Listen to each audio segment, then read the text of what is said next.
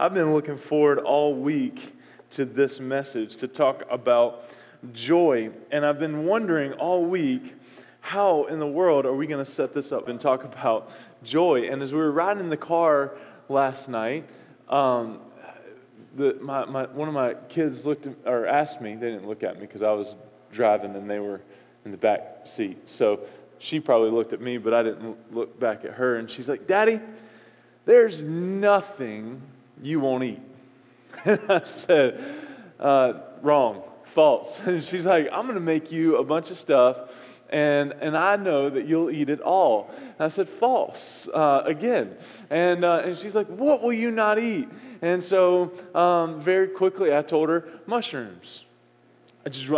Anybody else just will not eat mushrooms, right? Now, I've eaten mushrooms because they've been very well hidden in my food, okay? I haven't been aware that they were there, and so I have eaten mushrooms, okay, become aware after the fact, and not been very impressed, okay? And so that's been a reality. So I've eaten, I've tasted. Some people are like, "Oh, you don't like it because you haven't eaten it." No, I've been there. I've done that, okay? And I chose not to buy the T-shirt, all right? So. And so there are things that I just don't like, okay? I used to, true story. In four-year-old preschool, that's the type of memory I've got. Four-year-old preschool, I gagged at the smell of celery. Now, my wife doesn't believe this because she's like, "Celery doesn't have a smell." Nope, false. It does, and it's strong, okay? And I can pinpoint celery when I walk into Walmart. I can tell you exactly where the celery is, and it used to, make me not do nice things. And then Kristen my wife convinced me to try it one time, and now I eat celery. So that has shifted. Mushrooms, nope, still don't like them, okay? But the point is, there are things we don't like, right? But then there are things that we don't necessarily like, but we know they're good for us, right? Like anybody on the apple cider vinegar train? Anybody on that bus? Okay, like the shot of apple cider vinegar, and then you try to mask it with honey and lemon juice, and that apparently makes a sore throat and cold go away or whatever. I'll do like 3 or 4 of those a week this time of year, and it's brutal. Man, it's brutal. But I know that apple cider vinegar is good for me, but that doesn't mean I like it. And so as we talk about joy, and today we're going to talk about pure joy. We're going to talk about pure joy. But as we talk about joy, there's a big difference, and chances are you've heard this. You've probably heard me talk about it if you've been around here before and you've listened to me preach on joy. But joy is not the same thing as happiness. Because eating things I like make me happy, okay? White chocolate pretzels make me happy in the moment. Maybe not 30 minutes later, but in the moment, they make me happy, right? There are things that make me happy, but not joyful. And there are things that make me joyful, but they don't necessarily make me happy. And the point I want to make this morning is that we cannot run off of happy, but we can run off of joy. Trying to run off of happy is like a diesel truck trying to run off of gasoline. Have you ever seen that happen? Some of you guys, right? You got a diesel truck and then you go and put gas in it. And that truck that I rented a couple months ago, or the dealership, it was a diesel truck, and I went to the gas station and I was about this close from putting gasoline in it. That would have been a bad day for everybody because that truck's not going to run very long on gasoline because it needs diesel, right? And so in the same way, we need joy. Our soul can run off of joy. It can't run off of happy.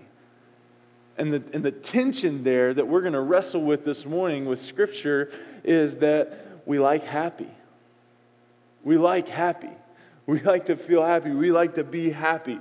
Nehemiah chapter 8, verse 10, kind of a theme verse for us this morning as we talk about joy. Then he said to them, "Go your way, eat the fat and drink sweet wine and send portions to anyone who has nothing ready." Take care of everybody. Make sure that they have sustenance. For this day is holy to our Lord, and do not be grieved, for the joy of the Lord is your strength. I love that.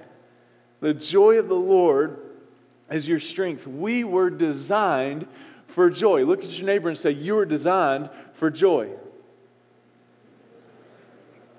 Okay, now that we're awake, all right, now that we're awake, without delay, look at your other neighbor and tell him you were designed for joy.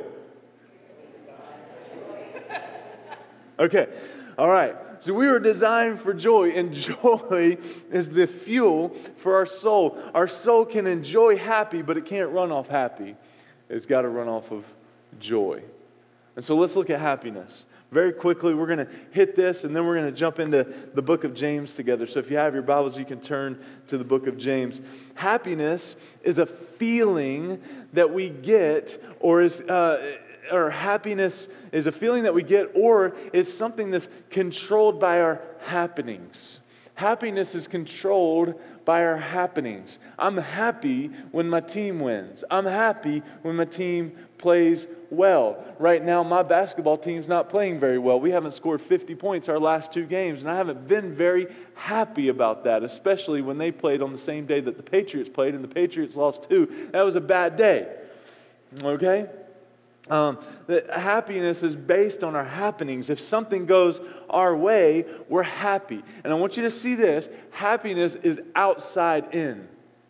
Okay? Happiness is circumstantial. It's outside in. It's based on feelings. It's based on the way things make me feel. When I drive south, right, I'm happy when I hit New York City and Washington, D.C., and there's no traffic because it's circumstantial, right?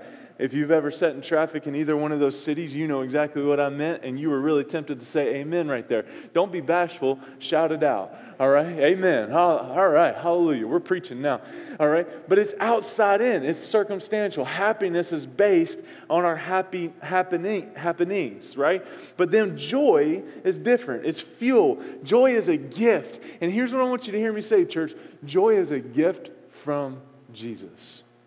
I mean, when we talk about Advent, we're talking about, and the reason we like these 3 candles, these are the 3 things that Jesus, and we've got one more next week, that Jesus comes to bring.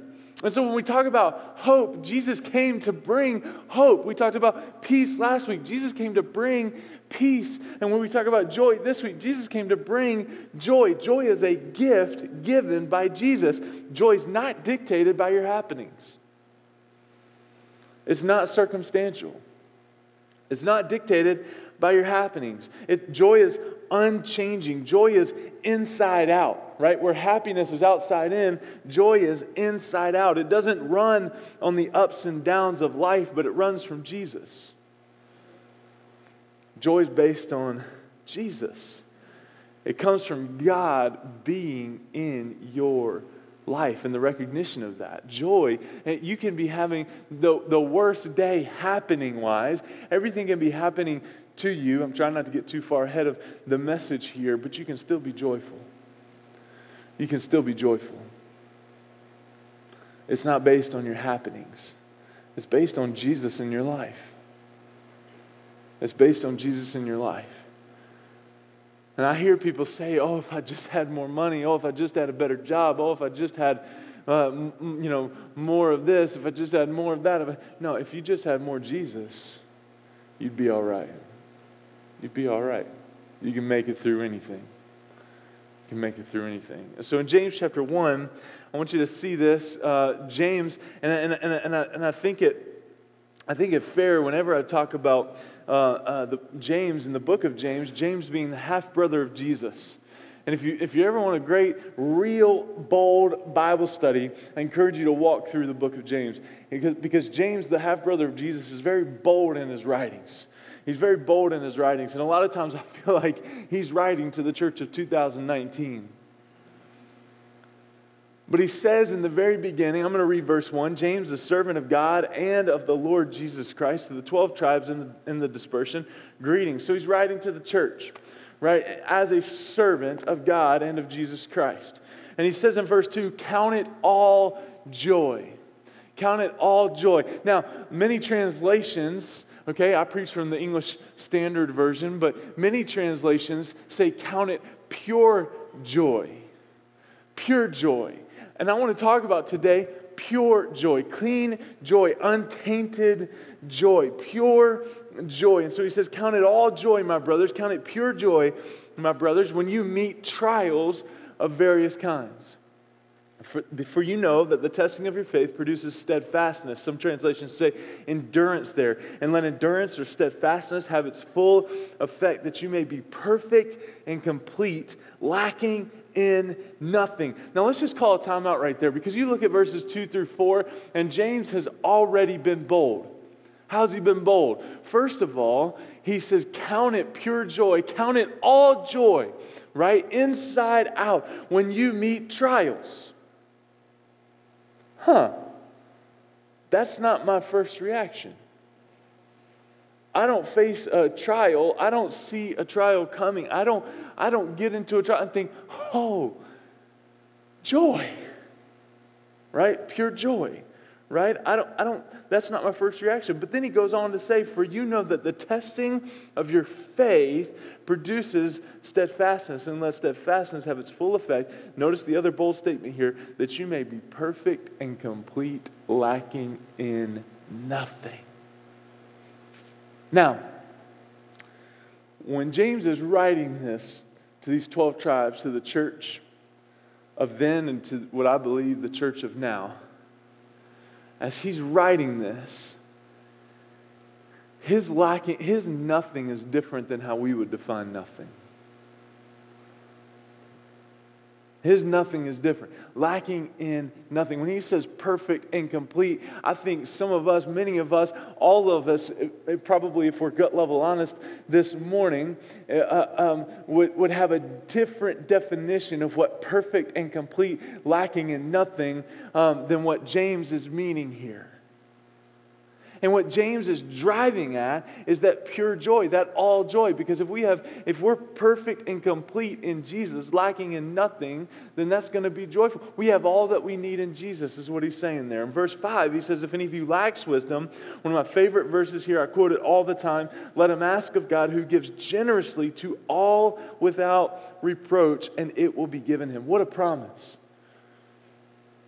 But let him ask in faith, with no doubting. For the one who doubts is like a wave of the sea that is driven and tossed by the wind. For that person must not suppose that he will receive anything from the Lord. He is a double-minded man, unstable in all his ways. And so happiness is outside in. Joy is inside out. But what I want us to talk about is when we talk about pure joy, joy comes from perspective. He says, count it pure joy. Count it all joy, my brothers, when you meet trials of various kinds. Because I've already talked about, that's not necessarily my first response when I hit a trial, is to think joy.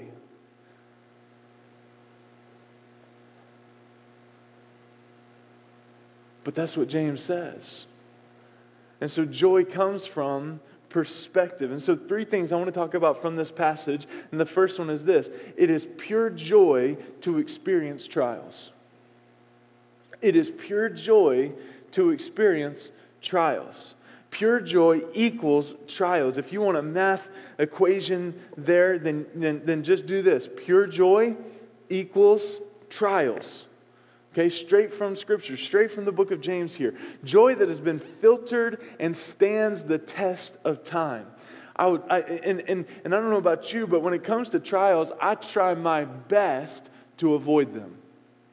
Right? I try my best to avoid them. I try my best to avoid trials. I try my best to avoid conversations that I know potentially could produce trials. I try my best to avoid interstates that I know will produce a trial in my life, in my marriage, in my relationship with my kids, because I know me and traffic don't mix, and anybody that's around me in that moment is going to have a bad day, just like I'm going to have a bad day.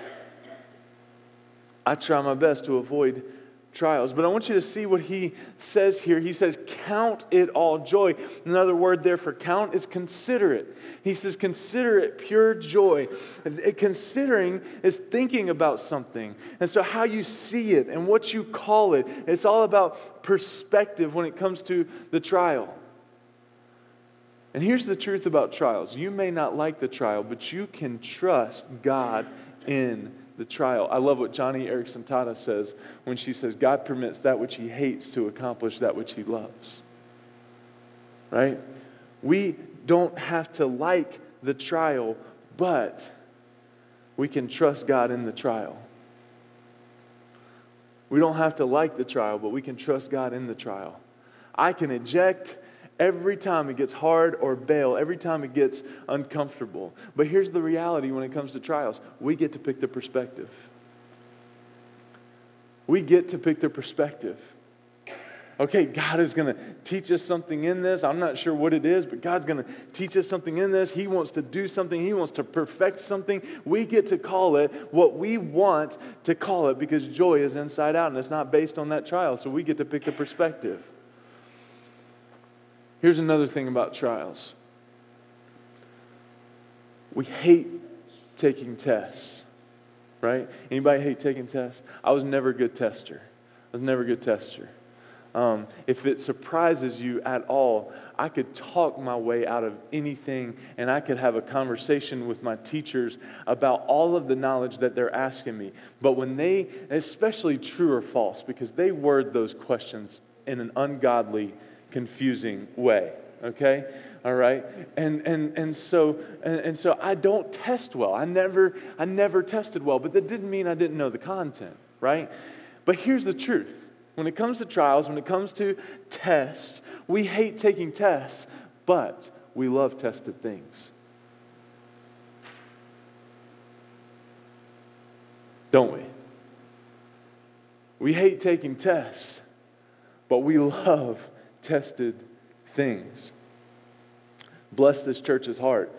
When they called me as pastor at 26 years old, most churches, the only reason I applied to be the pastor here at this church is because it was the only church that I could find in New England that didn't require 10 years of senior pastor experience. So they didn't get a tested thing. They got to experience all of my tests. Bless their hearts. Maybe that's why like only 15 of them are still here that originally were here when I got here. You laugh because you're one of those, two of those right here. Because you've experienced a lot. I'm sorry and thank you. Okay, moving on. Champa's, same. Hewlett's, you were close enough. Same. Ken Jones, whatever. Okay. We hate taking tests, but we love tested things, right? We love a pastor that's already figured it all out. Which, by the way, if he says he's already figured it all out, don't hire him. Okay, sorry. Sidebar. My favorite commercial right now, is I think it's AT&T, right? Where the guy's on the hospital bed and he's getting ready for surgery, right? And yeah, you got there. Okay, yeah. We don't agree on football teams, but we love the commercial. All right, and he's laying there and he's like, what do you know about this doctor? Oh, he's okay. And then the doctor comes in, guess who just got reinstated? Well, sort of. Right? How you feel? Are you nervous? Yeah, me too. Oh, that's all right. We'll figure it out. See you in there, right? Wrong. As someone who just had surgery, I'm out. I'm not doing this. Right? But because we love tested things. How many of you want to get on an airplane and then come over the intercom and say, hey, guess what? We've got a student pilot today that's going to be flying our plane. He's got 60 hours of experience on a computer. We think that things are going to be just fine. I got to get out. I got to get off the plane, right? I don't want somebody that hasn't actually flown a plane to fly my plane. Luke, you got some comments over there, buddy? Okay. But we love tested things. What about our sister-in-law is teaching our nephew how to drive right now? What about getting in the car with somebody that doesn't know how to drive? You want to talk about testing faith, right? You want to talk about testing faith. Right? So we hate taking tests, but we love tested things. You know a reason you may be missing out on joy? we might be missing out on joy because we keep skipping the test. I think so many of us miss out on the joy because we just keep avoiding the test. And there are times, and listen, I've just come out of a month, and I'm still a little wobbly, and as you folks like to remind me frequently, gimpy, okay, from my test and my sidelining of not being able to walk well and all of that stuff, right? Some of us like to avoid the test. We just like to avoid the test. We just like skipping the test. But tested things can be trusted. Tested things can be trusted. And so we get to pick their perspective. We've got to consider. And when James says, count it all joy, consider it pure joy, my brothers, that's exactly what he's saying there, right? Press into the test. Embrace the test, because even though we don't necessarily like the test, we like tested things. We trust tested things. All right, the second point here when it comes to pure joy to experience trials is perseverance, because we see the word steadfastness there in verse 3, for you know that the testing of your faith, you know that the test produces steadfastness, endurance. What does that mean for us? It means we've got to persevere. Testing of our faith produces perseverance, which means holding on and not giving up. See, our faith grows in the soil of struggles. Our faith grows in the soil of struggles. If our faith is never tested, then our faith can't be strong. If our faith is never tested, then our faith can't be strong. And I love talking to people about Job, because so many people today in the church, and we've got to deal with this, we've got to wrestle with this, right? Think that how in the world can trials and tests and all of that come from God? Read the book of Job. It wasn't that Job was a bad person. It wasn't that Job didn't have it going together. It was that he was so righteous. The devil wanted somebody to test. He wanted somebody to try. And he went to God and said, give me somebody. And God said, hey, take Job. He's so righteous. And you read that story and everything that got ripped from Job, 40 plus chapters of ripping and testing and devastation, and then to see it all restored because of his faithfulness and his perseverance.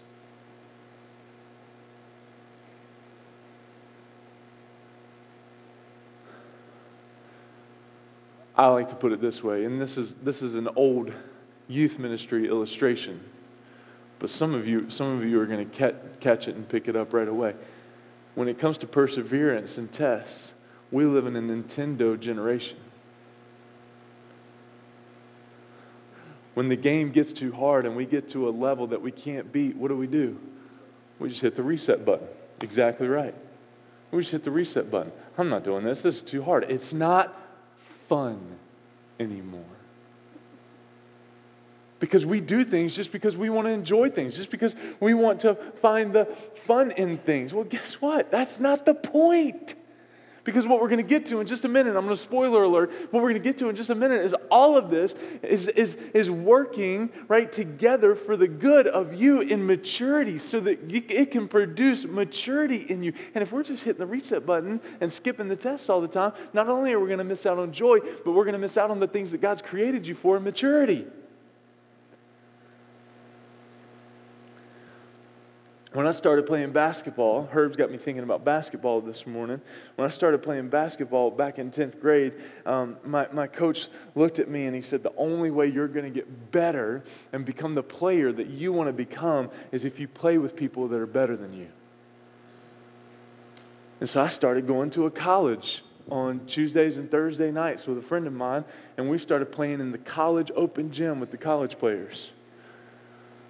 That wasn't fun. As a sophomore, junior in high school, to play with these college guys that are playing college basketball, that wasn't fun. I was picked last. Some nights I wasn't even picked at all. Aww. Nobody did it. I mean, thanks a lot. But it made me better.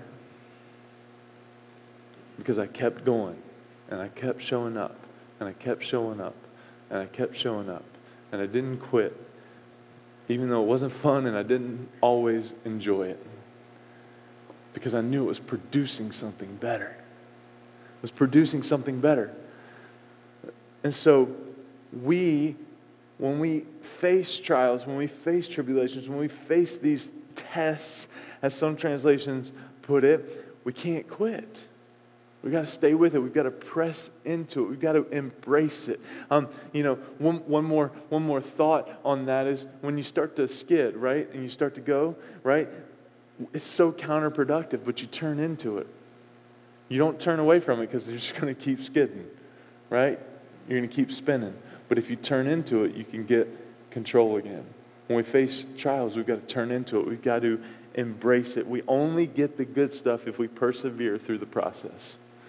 We only get the good stuff if we persevere through the process. So it's pure joy to experience trials. We spent a lot of time on that one. Hopefully that makes sense. James, again, count it all joy. Count it pure joy when you meet trials of various kinds. Number 2, it's pure joy to attain wisdom. It's pure joy to attain wisdom. Now again, it's not always pure joy to walk through the process of wisdom, but it is pure joy to attain wisdom. What's wisdom? Wisdom is the right use of knowledge, as defined by Warren Wiersbe. Wisdom is the right use of knowledge. Someone has said that knowledge is the ability to take things apart, while wisdom is the ability to put them together.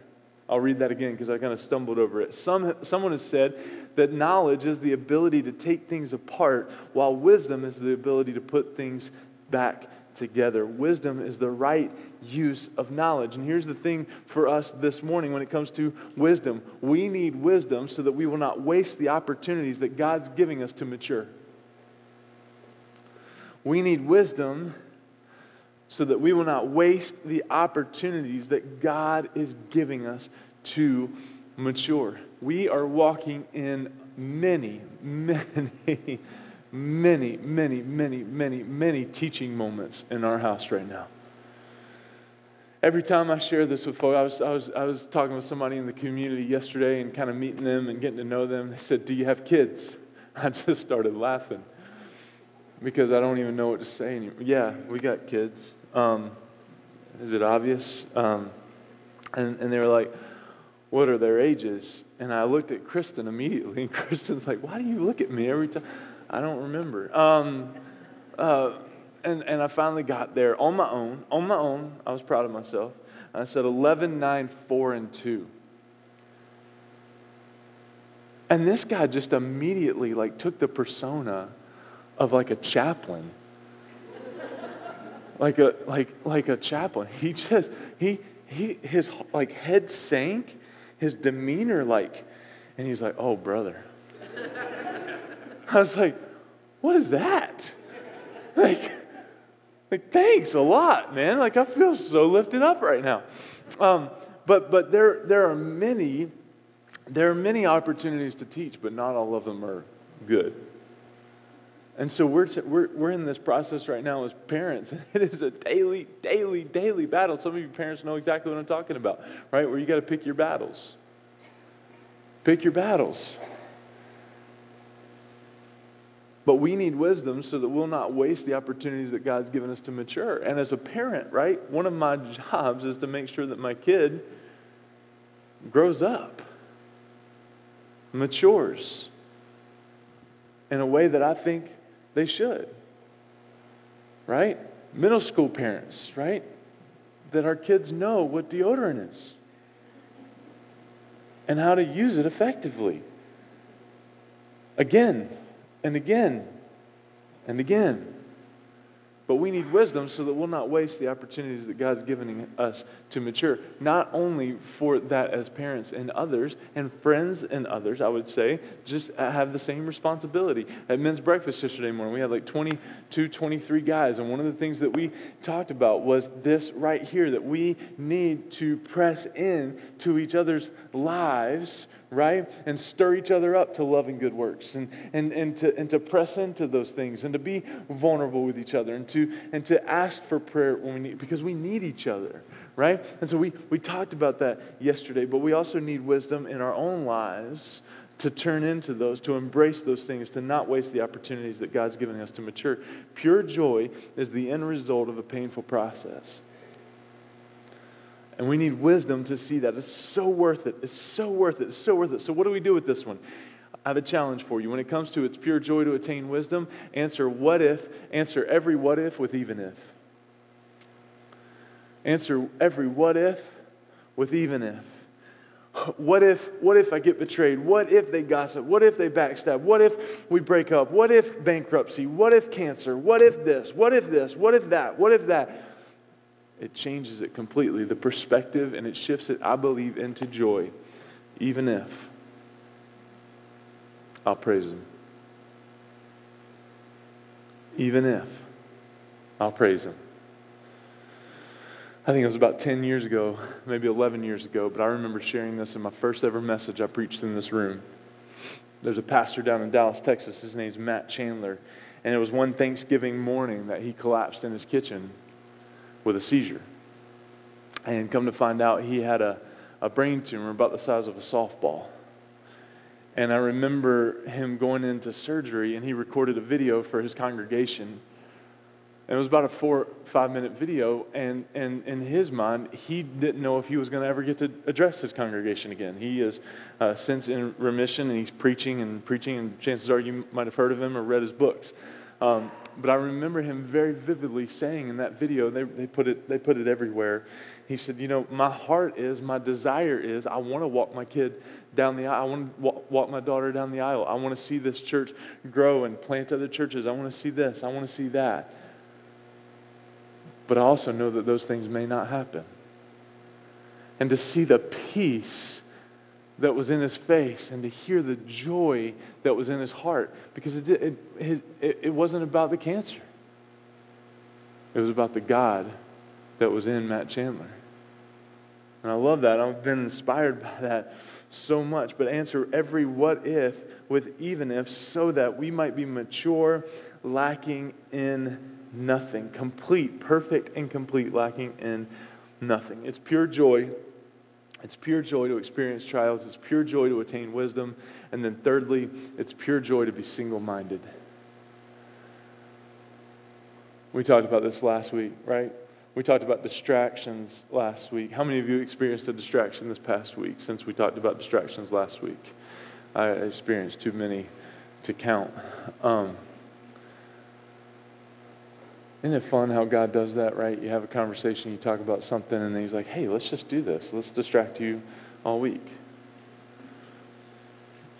It's pure joy to be single-minded. He says there in verse 6, he says, but let him ask in faith with no doubting, for the one who doubts is like a wave of the sea that is driven and tossed by the wind. For that person must not suppose that will receive anything from the Lord, that he will receive anything from the Lord. He is a double-minded man, unstable in all his ways. And this is similar to what we talked about last week. When it comes to distractions and how to fight distractions, we've got to know the priority, right? In the same way, it's pure joy to be single-minded. Paul tells the church in Philippi, in Philippians chapter 3, verses 13 and 14, he says this, brothers, I do not consider that I've made it my own, but one thing I do. Everybody say one thing. Forgetting what lies behind and straining forward to what lies ahead. And so here Paul is talking about this pure joy, being forgetting what lies behind, but straining forward, being single-minded to what lies ahead. He says, I press on toward the goal, not the goals, right? But the goal for the prize of the upward call of God in Christ Jesus. And so James talks about being single-minded. Paul talks about being single-minded. And in my life, I don't know about you. Actually, I do know about you. And if we applied this, this would be true for you. And maybe you are applying it and it is true for you. But in my life, there is not ever more joy than when I'm closest to Jesus. In my life, there is not a higher level of joy than when I am closest to Jesus. And you want to know the truth in that? I'm closest to Jesus when I need Him the most. And so what that means for me is I have to recognize my need for Jesus every single day of my life.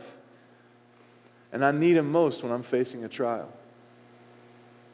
I'm closest to Jesus. In my life, I don't experience any more joy than when I'm closest to Jesus. I'm closest to Jesus when I need Him the most, and I need Him the most when I'm facing a trial. Pure joy equals trials. If you look down at verse 12 of James chapter 1, he says, blessed is the man. He comes back to it. He says, blessed is the man who remains steadfast under trial, for when he has stood the test, he will receive the crown of life which God has promised to those who love Him. Blessed. Blessed. You know what that word blessed means? It means complete. It means fulfilled. And you want to know what I believe we're looking for more than ever right now in our culture? Fulfillment. And James says, blessed is the man. Blessed is the one who remains steadfast under trial. Blessed. We don't have to fear trials. We welcome them. And so as we kind of come to, okay, so what do I do with this? Right? We turn into trials. We face them. We embrace them. We've got to get single-minded. We've got to recognize that this is going to bring wisdom in my life. But first and foremost, I want to step back to joy. Where does joy come from? Now, you may think this is cheesy, but I love the little acrostic of joy. Jesus, others, you, right? In that order, and I feel like I mention that every Christmas, but I just think, man, if we could grasp that, if we could understand that, if we could put that into practice on a regular basis instead of talking about how cheesy it is, then we might see a shift. But anyway, I love that. But we've got to ask ourselves the question, where does this joy come from? And we've talked about it, we've talked around it a little bit, but the truth is it comes from the presence of God. I mean, joy is a fruit of the Spirit. Love, joy, peace, patience, kindness, goodness, faithfulness, gentleness, and self-control. Joy is a fruit of the Spirit, the result of being around the Father and experiencing the fruit of the Spirit is joy. Joy is the person of Jesus in my life. Our joy isn't determined how our life plays out, but our joy is determined by the Jesus that is alive in the middle of it. And so again, if you're sitting here this morning, and again, don't talk about happiness, right? But if you're sitting here this morning and you would say, man, I just need more joy. I need more perspective. I believe the crux of what we're saying there is, I need more Jesus. I need more Jesus. And when you think about fruit, because again, if joy is a fruit of the Spirit, and it is, Galatians, love, joy, peace, patience, and so on, fruit needs watering. How are you watering that relationship? How are you watering Jesus in your life? How are you watering that? Because fruit needs watering. We're in this thing right now where we're watering that live tree in our living room, right? And it needs watering because if it doesn't get watered, and we've had this experience a couple of times, right? If it doesn't get watered for a couple of days, then it gets dry, and then pine needles end up even more places than they already do. And it needs watering, right? It needs watering. The second thing is that fruit needs care. If it's going to be, right, if it's going to grow, right, if it's going to grow, then it needs care. Listen to me. If you want to protect the joy in your life, then you have to practice self-care. Now, this isn't a self-help message or anything like that. What does that self-care look like? It means, how do you get time with Jesus?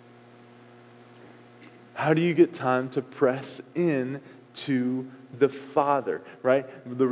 If joy is the result of being around the Father, then how do we get time to press into the Father? And the last one is this, and you got to hang with me here, because I'm not going where you might think I'm going, okay? But you got to hang with me here.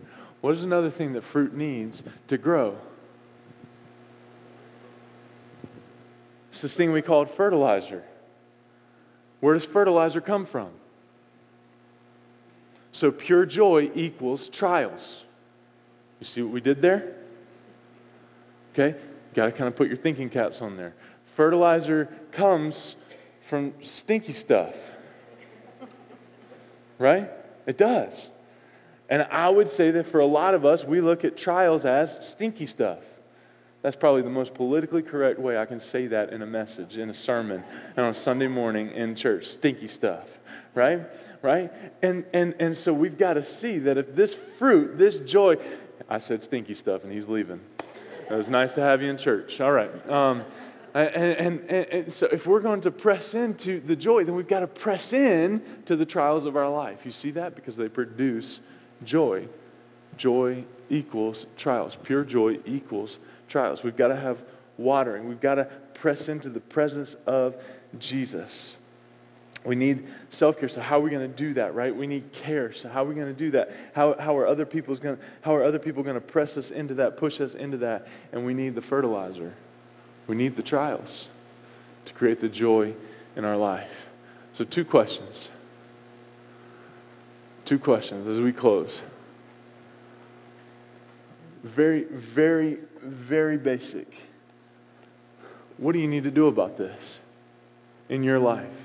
As you sit here and you think about this, what do you need to do about this in your life? And if we're going to ask another question, it would be, what is God saying to you about this? So what is God saying to you about joy, and what do you need to do about it? What's God saying to you this morning about joy, and what are you going to do about it? Because here's the biggest mistake we make when we think about church and we come to church and we hear a message like this is we walk out the door, we go back to our lives, and we forget all about it.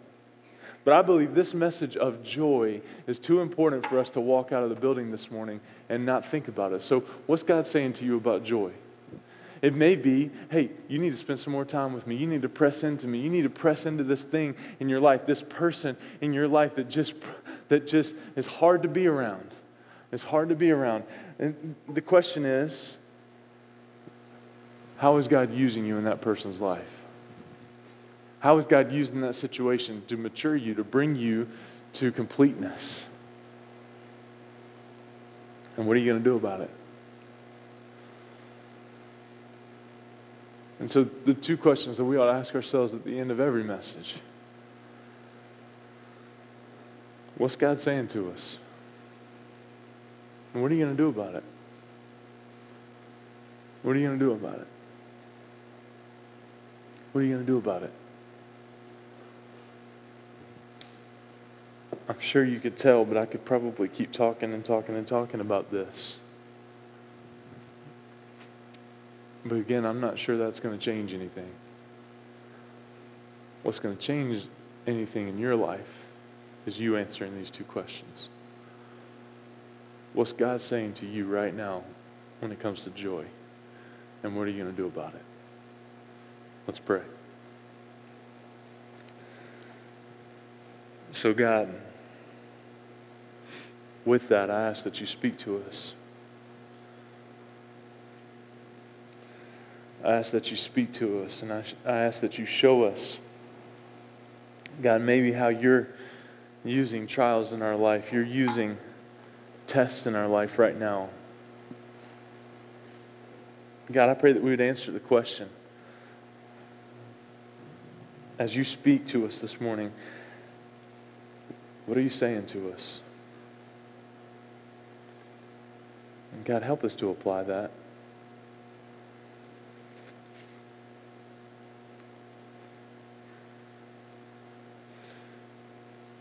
And so, God, I believe that if we went around the room this morning and we asked each other the question, do you want more joy? I believe the answer would be yes.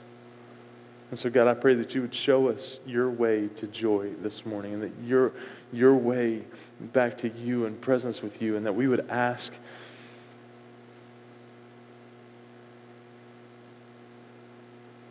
for wisdom, and that we would ask wholeheartedly and not doubt. But that, God, we would be single-minded when it comes to joy. So, God, I pray these things. I pray this message over us, that we would walk out of this place joyful from the inside out, not thinking about what our bank account looks like or those things and basing our joy on those things, but we would base our joy on your presence, and that perspective would drive the ship in our lives. In Jesus' name I pray. Amen.